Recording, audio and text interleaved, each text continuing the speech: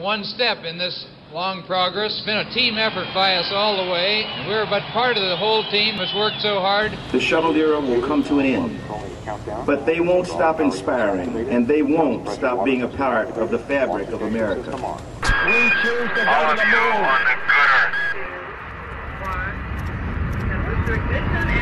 It's one small step for man, one giant leap for mankind.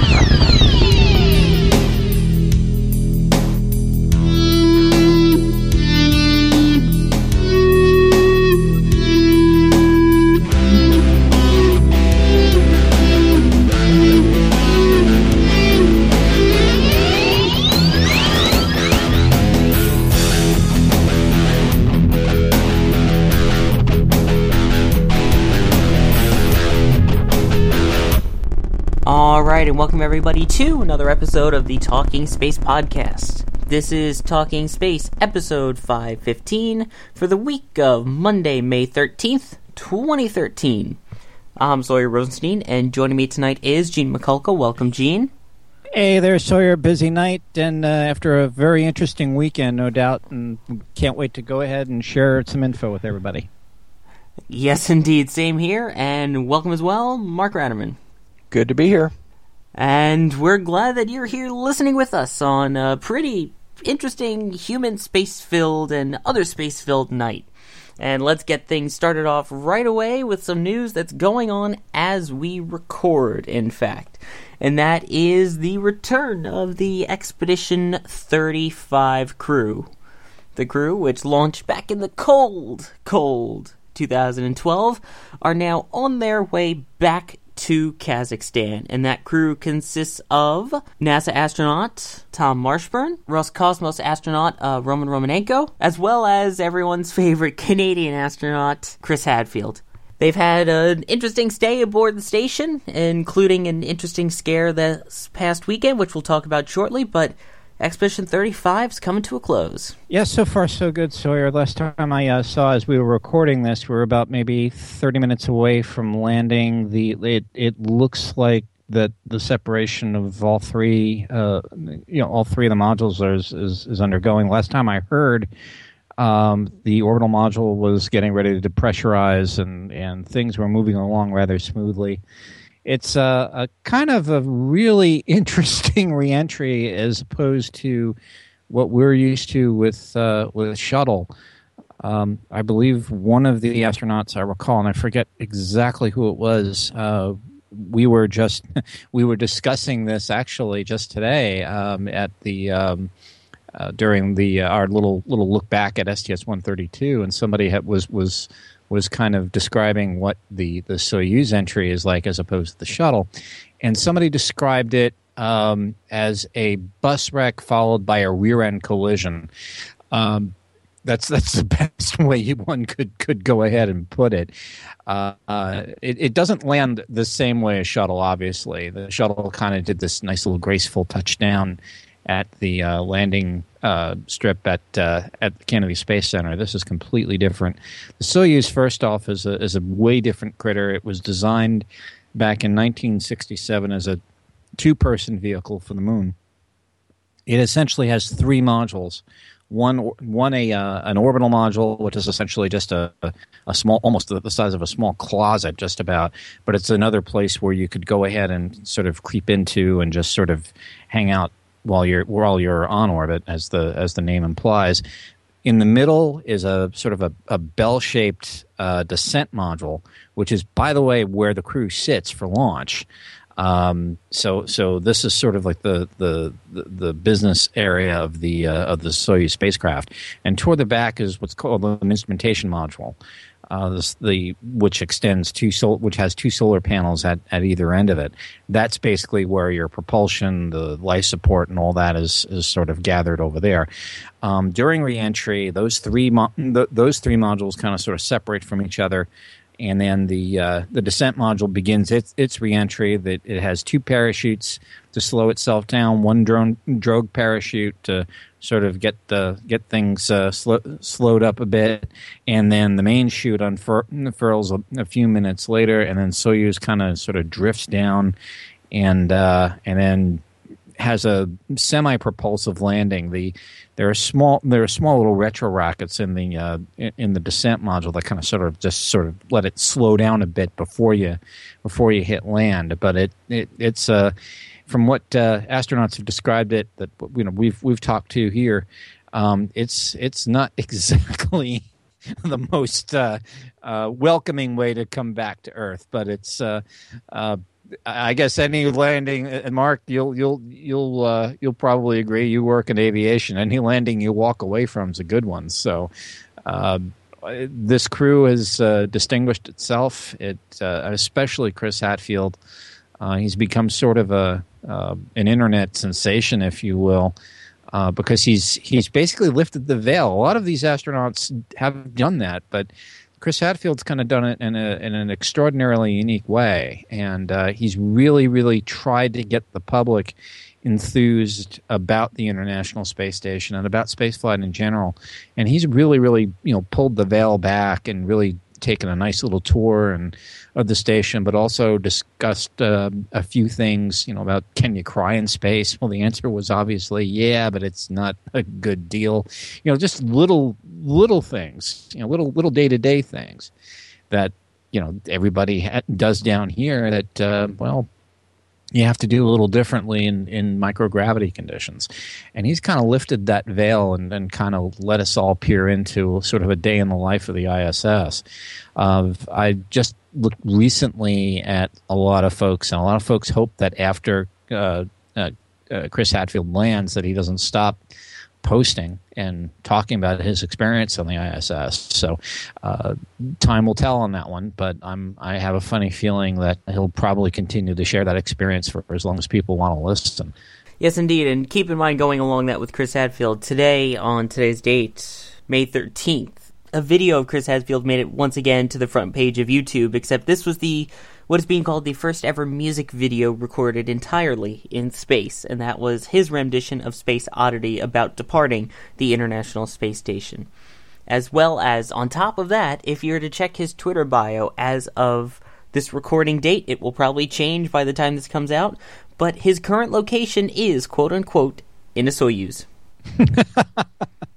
Yeah, he had some very interesting. There was a BBC article today also that had some very interesting comments to make about the current state of affairs of spaceflight. He kind of said that we're and I'll quote him directly from the article here. Again, this is from BBC News, dated May 12th. We will go to the moon. We will go to Mars, but we're not going to do it tomorrow, and we're not going to do it because it titillates the nerve endings. We're going to do it because it's a natural human progression. It's a process. We're not trying to make front page news every day. We're not planning to plant the flag every time we launch. That's just a false expectation of the low attention span consumerism, which I found a very interesting way of looking at it. He's kind of saying that we're slowly evolving in space. Do I kind of agree with some of that? Well, yeah, but true, spaceflight is not all about headlines and so on. But you have to make the commitment too, and I think that's also what Chris Hadfield is trying to say here. That we have to make that commitment to that progression, or else we're not going to go anywhere. So some interesting words here. You're not kidding, because you hear most NASA astronauts speak, and they get asked the question about the future of manned spaceflight, and it seems like about 99.99% of them follow the typical NASA-given response of, well, here's what we're planning on doing, and here's NASA's goal for the future, and NASA's not shutting down, and if you've heard an astronaut speak, you've probably heard this speech before. Canadian Space Agency seems a little more laxed about that, especially since when it comes to the future of where NASA's going in space, Canadian Space Agency is kind of there to help, but it's not really their job to decide where they're going and to pay for it. Well, you have to remember too, compared to Canada, the United States and the Russians are kind of the proverbial 800-pound gorillas in the room. Right now Russia's the only one that has a a piloted spaceflight capability. We are working on, let me see, 1, 2, 3, 4 of them here in the United States. But one question that was asked, and Sawyer, you kind of hit on something that was also asked in this article. What, for example, did Chris Hadfield think of the future of spaceflight? And this was a quote when the author of this particular article asked him if he thought astronauts would ever leave low Earth orbit again and go back to the moon or perhaps go on to Mars. He had a very, he seemed almost irritated hearing the term going back. He said, quote, "That's really a self-defeating way of posing the question because you say get back to or ferrying back and forth." He said, "We're leaving the Earth permanently. It's a huge historic step, and we're trying to do it right, and that takes time, and it takes patience, and it takes tenacity, but we're going to do it." So he kind of sees us, being at sort of the embryonic stages, even though we've been in this business for about 50 years.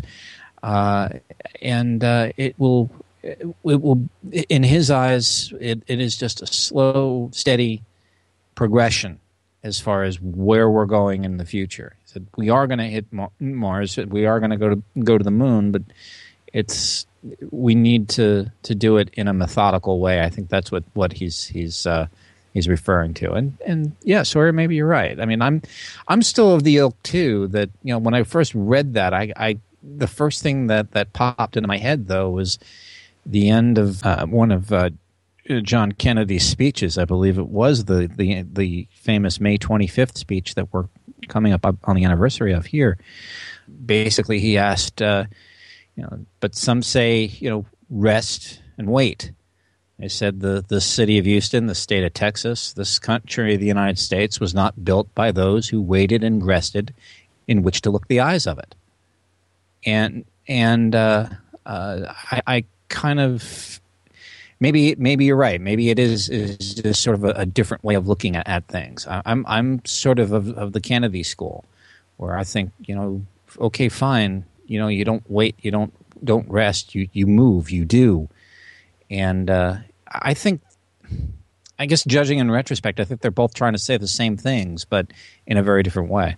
Yeah, exactly. But it's an interesting prospect of looking at different countries' views on where NASA should go. And we'll talk more about this in our third segment of the show. We'll get to some listener comments on that. But it's just interesting seeing, because you've got all the people in America and their thoughts of it, but then you've got Canadian astronauts and people over in Europe and even Roscosmos.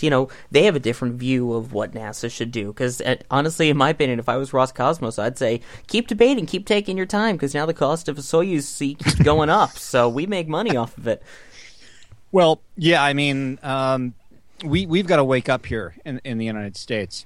We have to go ahead and say, all right, are we going to go ahead and continue this commercial crew program? I personally was not a huge fan of something that was essentially Plan B becoming Plan A. But here we are, and in my opinion, at this point, that is probably our best bet to get U.S. astronauts launched from U.S. soil, and because now we've put our eggs all on that horse, so we've got to go ahead and follow through. And at this juncture, that is our quickest venue. And I know I've got fairly good faith in Sierra Nevada. I have good faith in Boeing. I've got good faith in SpaceX that they're going to build good vehicles to get us to do that. The question is, again, as we've debated here last week, the funding for that. And the problem is right now I don't think Congress is fully convinced that commercial crew is the way to go, because I kind of think that those in Congress, or at least that are still there, when this whole thing was first proposed, may be in a bit of a snit. I think Dr. John Logston basically said the same thing, because they were not briefed and they were not brought in on the decision-making process to scrap the Constellation program. And this is, I think, this is sort of the backlash that decision of the Obama administration not to go ahead and consult Congress to making such a big change of steps. So as long as this administration is in power, they're just going to be going ahead and nickel and diming this program. But like it or not, right now it's our only shot. But Sawyer, to add a little bit more fuel to the fire there was an article, I guess, in the Global Post dated also May 12th that saying that no Canadian is going to be visiting the International Space Station after Chris Hadfield leaves before 2016, and this is coming from the CSA interim head Gilles Leclerc of the Canadian Space Agency. He said there probably won't be another Canadian traveling to the station for at least another 3 years. Right now, Canada does not have a slot for another astronaut on the launch manifest of NASA before 2016, he said in this particular interview. So, again, that might just reflect, as you said, this sort of laid-back approach that you had mentioned that you kind of sort of are getting from Chris Hadfield. Even though NASA isn't the largest funded part of the U.S. government, it's still a big part of who America is. When you think of space, the first thing that most people around the world think of is NASA. So for a little agency like Canada, Canada's Canadian Space Agency, it's pretty impressive that they've actually managed to get Chris Hadfield and he's made such a big impact, because they're treating him like a national hero so far over there, and honestly, rightfully so. So in 2016, I think it's going to be hard to beat Chris Hadfield, but I still think that 2 astronauts already with no shuttle flying, only relying on Soyuz seats, which aren't cheap, is still a pretty good deal.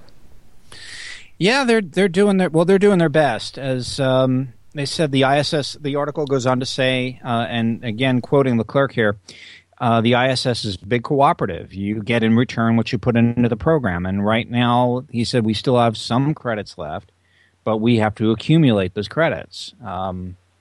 Between 2016 and 2019, that will probably be the window where they're going to have accumulated enough.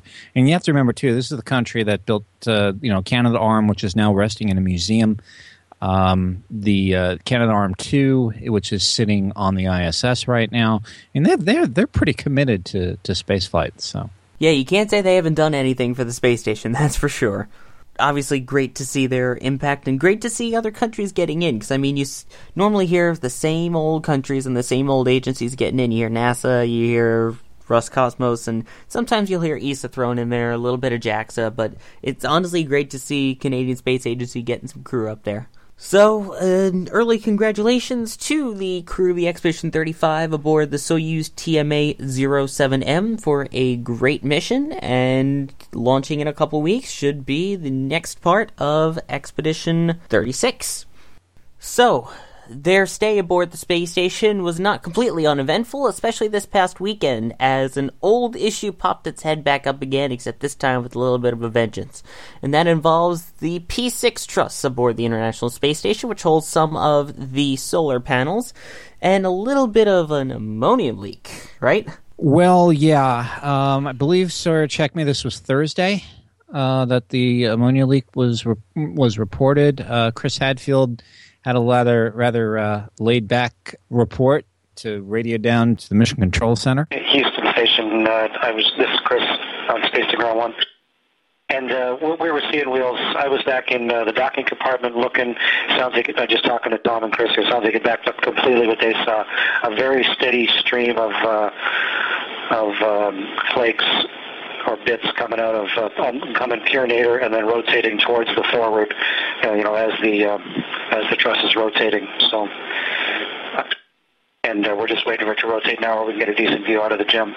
So having snow around the area was not really what you wanted to see, and was probably not exactly the way Chris Hadfield wanted to end his stay on the International Space Station.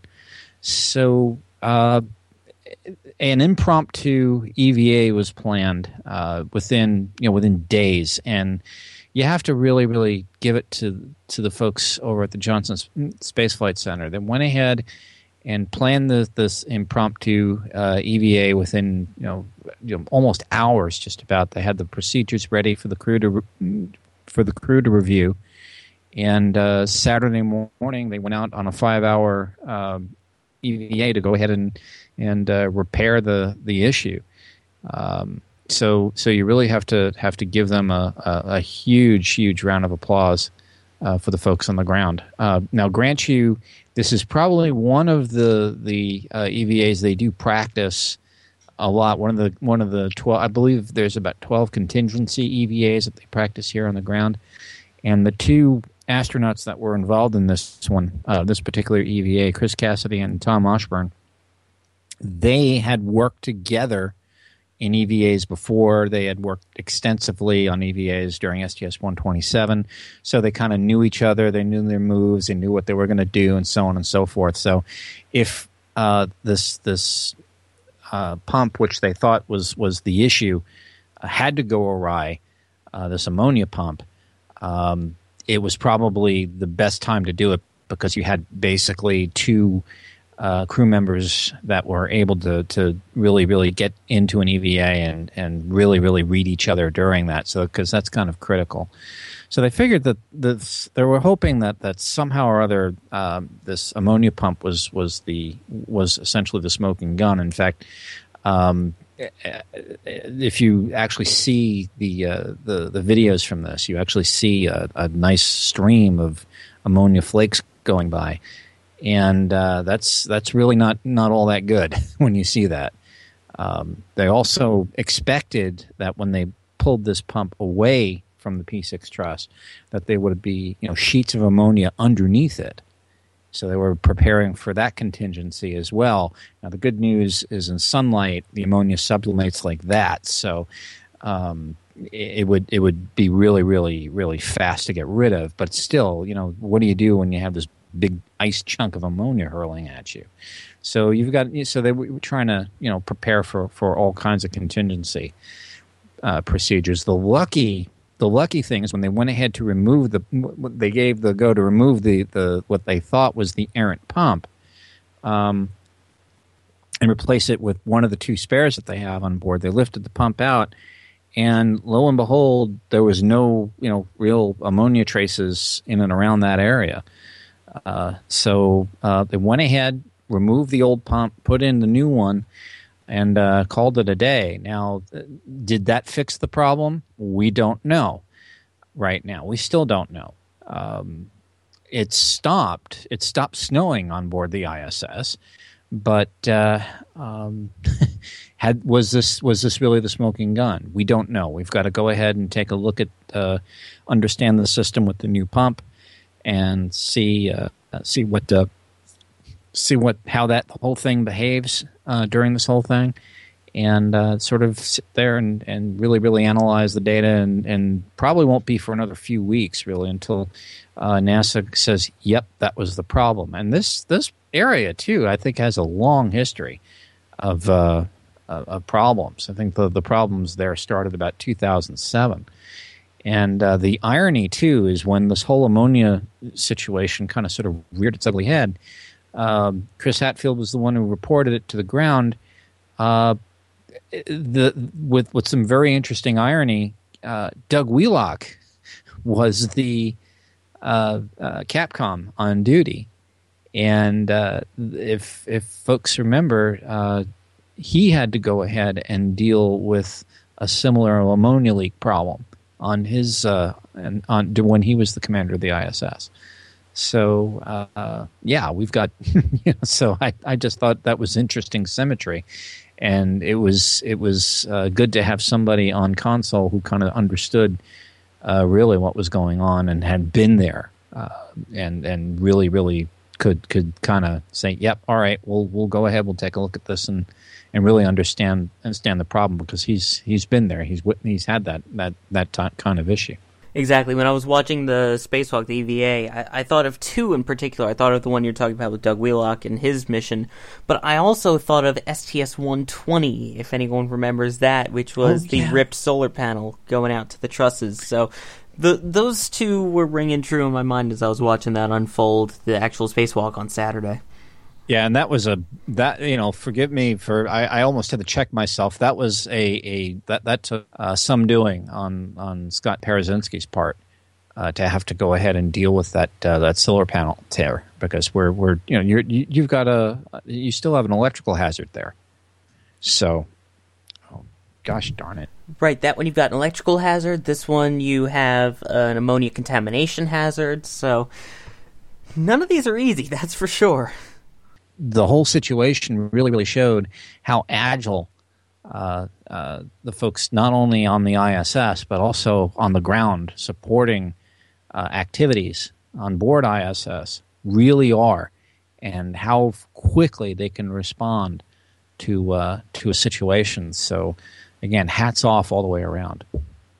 Indeed, and talking about that, keeping in mind astronaut Luca Parmitano, who'll be going up on Expedition 3637, mentioned that in his time up there alone, he will have 2 U.S. spacewalks and 5 Russian. So they're keeping busy out there outside the station.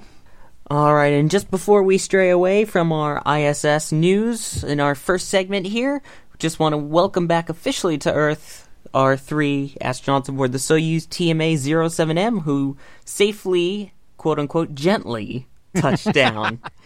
Yeah, you can see that plume from the video. So wow, I mean, you could actually see that. It's just amazing. Yeah, sometimes you could see the thrusters firing to slow down a little bit, but this one the camera's a little too far zoomed out, so you couldn't quite tell. But nonetheless, the landing successfully occurred at 10:31 p.m. Eastern Time, which for our overseas listeners, this is something we're going to attempt to start doing now, and please feel free to correct us if we don't do it, is also 2:31 UTC. Alright, so with that successful landing here in our live time, you can tell when we're recording this, obviously, then, but continuing along, we are now ready to move on to our second trip around the table. And for the second trip around the table, we're going back to our regular 1, 2, 3 format. And to start off with the first story, I guess it's going to go to me. While we're talking about craft and landing and manned spaceflight, how would you like to own a piece of manned spaceflight? Sounds kind of enticing, right? Maybe even something from, let's say, a Soyuz mission, or from one of the early days, or from maybe Apollo 11? Well, there's actually an auction company which is doing just that. The company called RR Auction is having an online auction which starts May 16th and runs through May 23rd, selling some interesting pieces of space history. They have items from all of the actual moon landing missions, as well as a couple of the other manned Apollo missions. You've got Apollo Soyuz, Skylab, Shuttle, some Hubble things. You've got a lot of interesting, even going back to some of the early aviation stuff, all the way back to Project Mercury. Now, some of the pieces that are interesting that they have, which I should add, they've got some cue cards and some flight plans that were flown aboard Apollo 11. And minimum bid, unfortunately, I'm going to have to say on those is $1,000. So if you're a little more well off than we are here, please feel free to bid on some of this. We've got some other signed memorabilia from all the astronauts, and on top of some of the actual space-worn gear, one of the pieces that piqued my interest the most, at least, was the Apollo 11 Command Module Rotation Hand Controller Grip. The actual one that was flown in flight, which the minimum bid is starting at $10,000. And keep in mind, as of this recording date, bidding hasn't started yet. So you've got a whole bunch of interesting space memorabilia here. Minimum bid is $100. Some of them are obviously a little bit more. But it's definitely worth checking out, because there may be some things that you want to pick up from some of your favorite missions. I'm not too sure about Neil Armstrong's EKG, though, which is in this packet. I'm trying to really wonder what I'm on the fence on that one. I really am. How so? Because to me, it's just a piece of paper with some of his medical readings. It's not like it's saying some other information, such as the Apollo 9 transcripts that were released, or Apollo 10, I don't remember which talked about bathroom matters. But, I don't see what's so wrong about something like that. I think it's, interesting to see just either how nervous or more likely how calm he was during the entire thing. I don't know. It's a little intrusive. That's just me. And I still remember the medical mutiny. Even on Apollo 13, there was a medical mutiny. Everybody just kind of tearing their med stuff off. And I remember with the line from the film, which I don't know if it was really said or not, that he just didn't want the entire Western world to know how his kidneys were functioning, and just kind of tore off all the medical telemetry stuff. So yeah, I don't know. I'm not sure about that one. I'm a little on the fence. Well, what about one of the constant wear garments from Buzz Aldrin? I'm not going to touch that. Because I'm not even joking, it is minimum bid so far of 1,000. I'm not going to touch that. Well, just keep in mind that there are people who are paying to physically touch it. You may not touch it, but there are people who pay good money too. And if you do have the money and are interested in taking a look and buying something from the auction, or willing to donate it to any of us here at Talking Space, it's a long shot, but we can always throw it in there.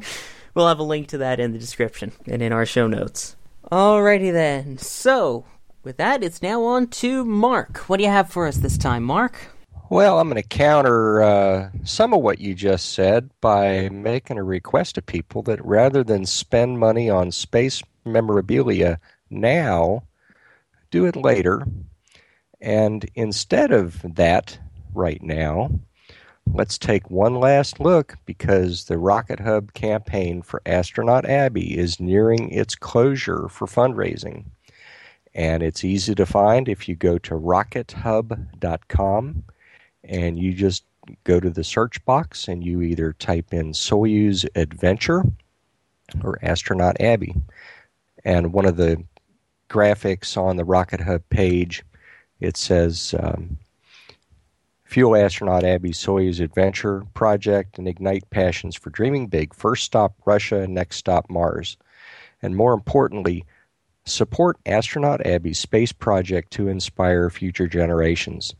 And if you question what this is all about as far as the funds that are being asked for, the fundraising, if you go to astronautabby.com and you go to the search box on that page and you type in budget, it will take you to a post that Abby has put in there that says, why $35,000? Here's my budget breakdown. And you'll see a breakdown on what she's hoping to raise and what the categories of funds are going to provide in her outreach effort that she will have as a result of this Soyuz launch experience that she will have at Baikonur. And she's already done a number of outreach type efforts. I couldn't even begin to enumerate them, but she's had some Google Hangouts with Luca Parmitano, her astronaut sponsor, allowing her to even contemplate going to Russia for the launch, and also many other events. So take a look at it. She's getting national attention on this. Let's give her some international support. So please take a look at it. I know you've heard me mention this several times, but I think this is far, far beyond a trip for one person and the effect it's going to have on their life, because of her outreach efforts that she'll be making from this point onward. Yeah, I think, Mark, we had we interviewed her. We had her first interview was on this program, if I'm not mistaken. And she's done a bunch since then. Every now and then I see information about news and morning shows and radio programs that she's on, and many, many internet resources, people that are talking to her. And go to that rockethub.com page. And that one of those patches alone is worth worth the support as well. Wow, that one the one patch with the Orion on it that she has as one of the premiums there. That looks so cool. I can't wait to get my hands on one of those. Yes, indeed. It's something definitely worth supporting, and if you follow her on Twitter at Astronaut Abby, she's been updating pretty much every step of the way and talking to people about this, and even astronaut Luca Parmitano, who's been pretty much her sponsor through this whole thing, who's getting her to the launch, has been by her side and backing her the whole way. It's something That's definitely worth checking up and listening to our interview if you have any doubts about spending any money on it. And please, the auction can wait. That starts the 16th. This is more urgent. Go support Astronaut Abbey. Sorry to throw that in without warning, Sawyer. If you're interested and if you're willing to give a little for something that's going to make a difference for many, you'll be able to find it quite easily, I'm sure. Oh yeah, and again, she's a rather elegant young lady, and will be going ahead and talking about this experience to a whole bunch of other school kids, and trying to go ahead and enlighten them as far as what the whole experience was like, and trying to bring a piece of that to them. So it's really a worthy cause, Mark. Thanks for bringing that up. Thanks everybody for your time. Yes, indeed. So please go out onto your favorite search engine or favorite social media site and give her your support. All right. So moving on, next it goes to Gene, and it also goes to another man who seems to be in the media a lot. Yeah. Well, to go ahead and put everything into perspective, we were just talking about Mars or Bust. There was an article from New Scientist dated May 8th, and this was in reference to the Humans to Mars summit that occurred in Washington, D.C. also last week. And one of the things that was brought up was that Mars dust could be dangerous to human health and could go ahead and really, really gum up the works up there on Mars. So if you're trying to go ahead and send humans to the red planet, this is one of the problems you're going to have to overcome. Now, lab studies had suggested a while back ago that Mars dust could be a health hazard because it contains very, very fine-grained silica materials, which are, well, sort of common on Mars. This kind of sort of rings a bell a little bit. If you recall, the Apollo astronauts had somewhat similar to the same thing with lunar dust, where it just got everywhere, and it was just, into everything. You could not clean up anything. But this little article here is suggesting that this, if you were to go ahead and breathe this stuff in, since the Mars dust also contains perchlorates, we discovered that a while back ago. If you go ahead and breathe that stuff in, you could theoretically have what miners used to call black lung disease, which is, it could also not only be harmful to the lung, but the thyroid gland and everything else. So it's not really good. You got to go ahead and try to figure out how you're going to deal with this. How are you going to go ahead, decontaminate the suits? What modifications do you have to make to your habitat on Mars? What do you do if it gets into the filtration systems? These are just really, really big questions that one has to ask. And the only thing that I thought of as I was reading this article was a lot of people, including Sawyer, the gentleman you were alluding to, and that is the second human being to walk on the face of the moon, Buzz Aldrin, are really starting to get into this and this one-way trip to Mars thing. And this keeps on coming back to that because, good Lord, this was the very first topic we talked about on this particular program. And I'm still saying that is a bad idea for Mars because of little gotchas that we're finding out now, like this. You got to go ahead and overcome this, or your 40 or 50 settlers or whatever it is that Mars One wants to send to Mars on what supposedly would be the biggest reality television show that you've ever seen. They're going to have to deal with these problems, and they're going to have to deal with all of this. And if you don't have a way of solving that problem, your settler, your reality show is not going to be pretty. So I hope the Mars One folks are listening, And I hope anybody else that is determining to go ahead and do one of these crash courses to Mars, because this is it. This is this is really cool. This is the pioneering spirit. Go west, young man, and all this. That seems to be the spirit with all these one-way trip to Mars folks.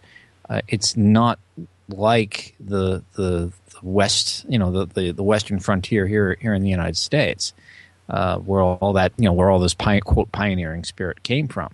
Difference was there was a lot of motivation to go out west. There was this little thing called gold that supposedly, if you found it, you were going to go ahead and strike it rich.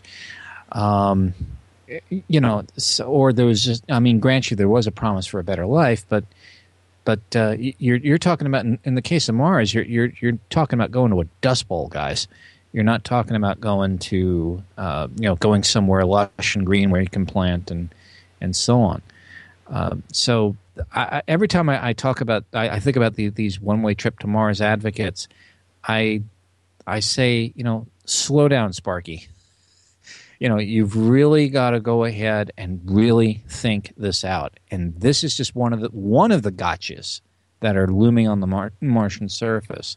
There are probably many more out there we don't really comprehend yet, and we haven't really even found yet. And this is the job of our robotic emissaries to do that. That's why we had, Spirit and Spirit. That's why we've got Opportunity. That's why we've got Curiosity, and that's why we've got another rover planned to go in the 2020 timeframe. So to try to eliminate all the gotchas. So maybe again, I'll bring it right back to what we were talking about before. Sorry, in the beginning of the program. Maybe Chris Hadfield is right. Maybe we've got to go ahead and do this in a very slow, methodical way so we understand what we're getting ourselves into. This is just an example of what we're getting ourselves into, and we have to learn a way around it. It's interesting, Buzz Aldrin is an interesting character, if you don't mind me going back to him. And the one-way trip to Mars is something we talked about 4 years ago and still there. And then you've got Mars One and all these projects now.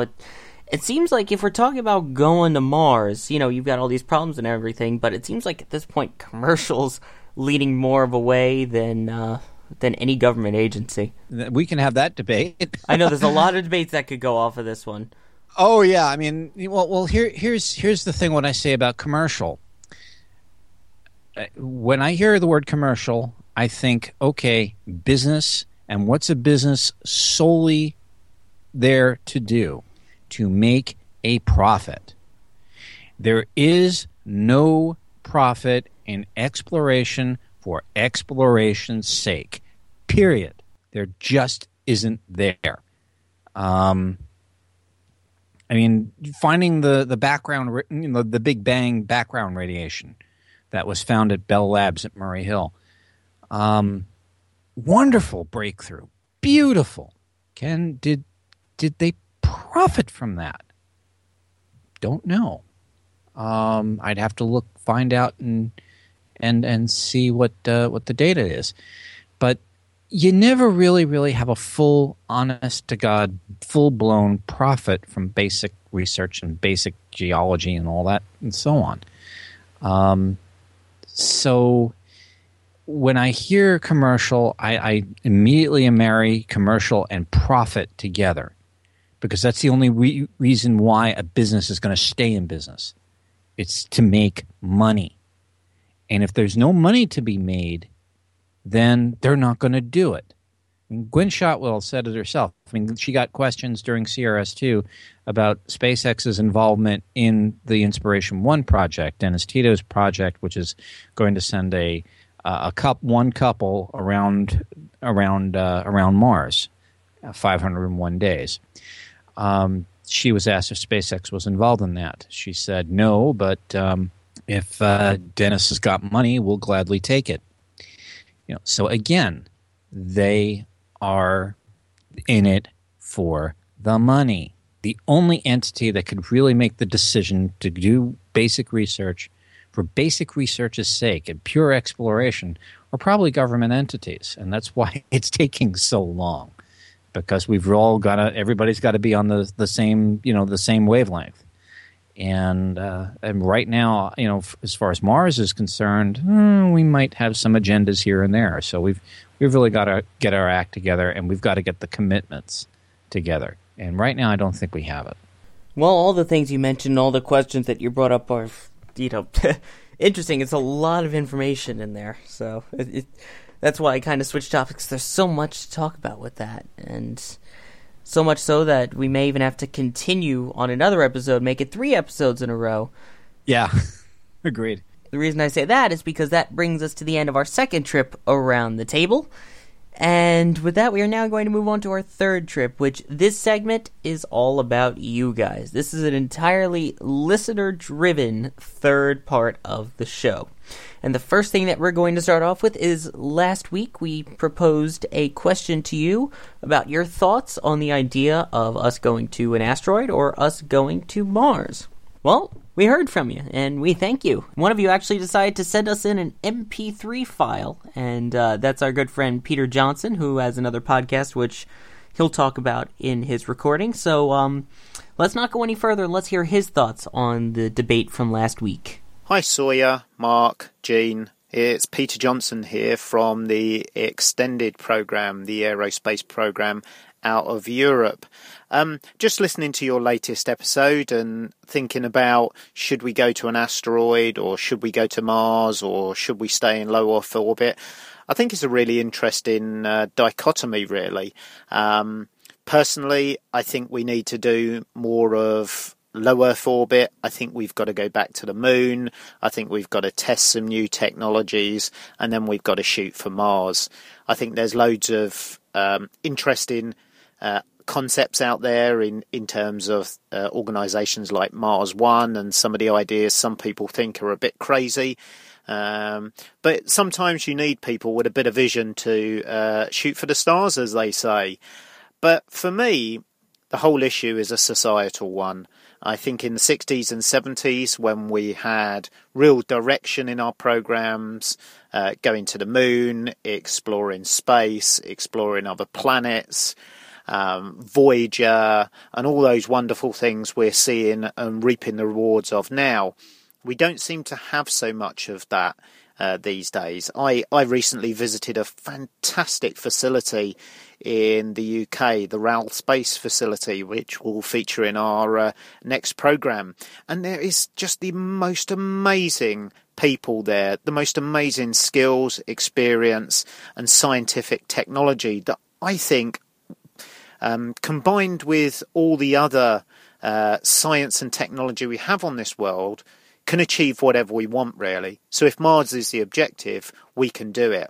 However, the difference between now and what went before is a societal one, and that is that in the 60s and 70s, and even some would say the 80s, we had really, really strong leadership. And I think humans are naturally group animals that require a leader to stand out and give us direction. But what we've got now is what I think of as democratic leadership, where leaders don't lead, they converse, they agree, they gain votes from their peers. And so because of that, we have a mishmash of ways forward. So for me, we need some strong leadership, we need to get some direction, and then we need to shoot for Mars. If we don't, not our grandchildren, not even our grandchildren's grandchildren, but future generations after that are going to be stuck on this planet with all the challenges that we've got. So for me, shoot for Mars. And again, thank you very much to Peter Johnson from Aviation Extended for sending that in to us. Now, I think it's time we respond. Peter, you are my hero. I have been saying that for the longest time, as far as leadership is concerned. I totally agree with your pronouncement there, as far as having the will to do it. Kennedy set us on the moon path. I mean, grant you the race for the lunar surface was essentially a substitute for a shooting war. But again, that was born out of a strong, leadership here. Kennedy said, "Let's go for the moon." We did it. And the last real commitment we had by any president was probably, and I'm going to go out on a limb, was probably Ronald Reagan, that said, "Let's build the ISS and let's do it within a decade." Well, obviously, we didn't get it done in a decade, but we did get it done. Do I think this asteroid mission is going to go anywhere? Maybe. I think it's ill-timed. But, but just because we're in the second term of President Obama's administration. And, by the time, things get together and the project really starts taking root, there'll be, by 2016, there's going to be a new president. And that new president may have a different goal in mind. So, but Peter, a lot of the things you said, really are just absolutely dead on. As far as leadership and as far as goal-driven programs, So again, hats off to you. Thanks for sharing your thoughts. And folks, again, if you want to go ahead, and I'll give a plug to Aviation Extended here too myself. Go ahead and look them up on iTunes and look them up on the web. They've got some really good content over there if you want to learn about what's going on not only in aviation in the UK but all over the place. So again, Peter, thanks for sharing your thoughts. Yes, indeed. It's always great to hear from you guys, and as we've said in the past, you can always send us an MP3 file, and I love what Peter said about this as well, as how he was driving along the road while he was listening to it, and he pulled over while it was fresh on his mind, so that way he could record it and get it to us, and not wait till a little later and then accidentally forget about it. So thank you again to Peter for sending that in, and of course, obligatory plug for his podcast as well, which is great. I just started listening after he chatted with me a little bit. Alrighty then, on top of that, we've got another email in our inbox from our good friend Evan Burton. And this one, his first one was a suggestion for the Zulu or GMT time, which we're going to do our best to do now. And we understand, obviously, just based off of the comments we've got sent, that it's a very international audience, including Australia, Europe, so we'll do our best to manage our times. And the second part of his email says, on episode 510, there was the remarks about the green meteor. Remind me of seeing Skylab re-enter. I was living in Perth, Western Australia, and watched Skylab re-enter and break up over the Darling Ranges, starting as a small bright light, then expanding horizontally across the sky in reds and greens. I'll never forget that sight. Still enjoying the show. Keep up the good work. Which, mentioning that, we are approaching a anniversary for that, I think, right? Yeah, we had. There was actually an event. It was actually today. There was an event in at NASA headquarters in Washington D.C. profiling Skylab and its long history. Skylab was the very first space station built by the United States. It was essentially the hollowed out third stage of the Saturn V, really. But modified tremendously, and it taught us a lot about building a space station, and taught us a lot about how to fix things. Unfortunately, Skylab, when it was launched, it had its problems. One of its solar arrays, they'd had two wing-like solar arrays at either end of it, and one of them was torn off during launch. There was another micrometeorite shield, which was also torn off, which also helped regulate the temperature inside the laboratory. So the first crew really had their hands full to go ahead and effect repairs. But as Pete Conrad declared during the ascent, we could fix anything. And they sure did, and that first crew really got Skylab up and running. It was kind of sad to lose it. Unfortunately, Skylab was due to be reboosted, oddly enough, by a space shuttle in 1979. Columbia was going to go ahead and pay a call, strap two boosters on either end of it, and boost it up. And there was a plan actually to continue using Skylab during the shuttle era, if you can imagine that. Unfortunately, it did not. The atmospheric drag on it was a little bit more drastic than everybody kind of thought. And because shuttle was having its developmental delays, we didn't make the date to go ahead and save Skylab, and unfortunately it entered in the area of Australia, and I guess that's what our dear friend Evan had the honor of taking a look at and seeing seeing American space debris essentially fall on Australia. It was really scary though for a while there with Skylab, because we really didn't know where the heck it was going to land, and we really struggled to make sure that it had re-entered at least in an ocean area.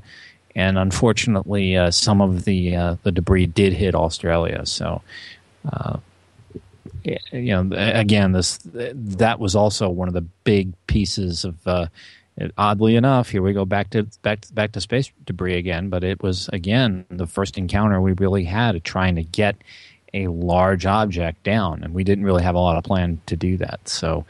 Evan, again, thanks a lot for your note and for invoking a lot of memories. I followed Skylab quite closely when I was little. Yeah, there's some funny stories about some debris falling on Australia and a bill that was paid with a radio station. There's a lot of fun stories surrounding it, but it was an interesting, I guess, precursor to the technology that we use today in space stations. So, it was a great learning experience, I think is the best way to put it. Yeah, it was a great learning experience for technology and for the people. You have to go ahead and pick the right personalities for long-term spaceflight. We found out a lot about that, too. Oh, just a little. Again, more fun stories you can look up. All right, now before we go, this one isn't necessarily listener-submitted, but it's a third story that I think we want to talk a couple of things about, and that is the Space Shuttle Atlantis. We got two stories about that quickly. One is that the payload bay doors for the Space Shuttle Atlantis were opened, and keep in mind, these were not designed to be opened manually on 1G. These were meant to be opened with the power of the shuttle in orbit. So it took a little bit of an interesting task, and there is a great animated image out there of the entire process, so that's worth looking at. And today is also an anniversary of Space Shuttle Atlantis, right, Gene? STS-132. And it's also I want to give us a little bit of a salute to the folks that went ahead and accompanied me and a whole bunch of other folks, about 150 other folks, at the Kennedy Space Center about 3 years ago this week to view the Atlantis launch.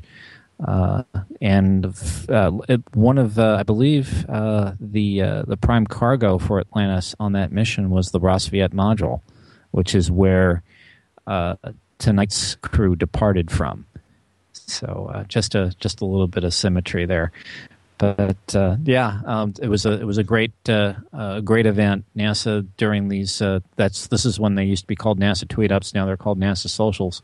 But if you do have an opportunity to go to one, I really say you go ahead and you register, you roll the dice, and see if you get in, because it is well worth the time and the energy. Mark, you and I have been veterans of a few of these, and they are so worth the time and so worth the effort to try to get into. I think there's another one. I know there's one scheduled for Landsat. The registration for that one is closed, but there are more coming up. I hope, budget permitting. I would really, really suggest you go ahead and look into getting in there, because these things are just amazing. Yes, indeed. It's certainly worth checking out, and the irony of the last flight of Atlantis. And keep in mind that exhibit is set to open at the Kennedy Space Center June 29th. All right, and we thank everyone for submitting their stuff to us. If you have any other things you want to send to us, our email address is mailbag@talkingspaceonline.com. Any comments, questions, concerns, written or MP3. You also have our Facebook, facebook.com/talkingspace, and our Twitter, which is twitter.com/talkingspace. With that brings this episode to its conclusion. I'd like to thank everyone who joined us here tonight. Thank you for joining us, G. McCulka.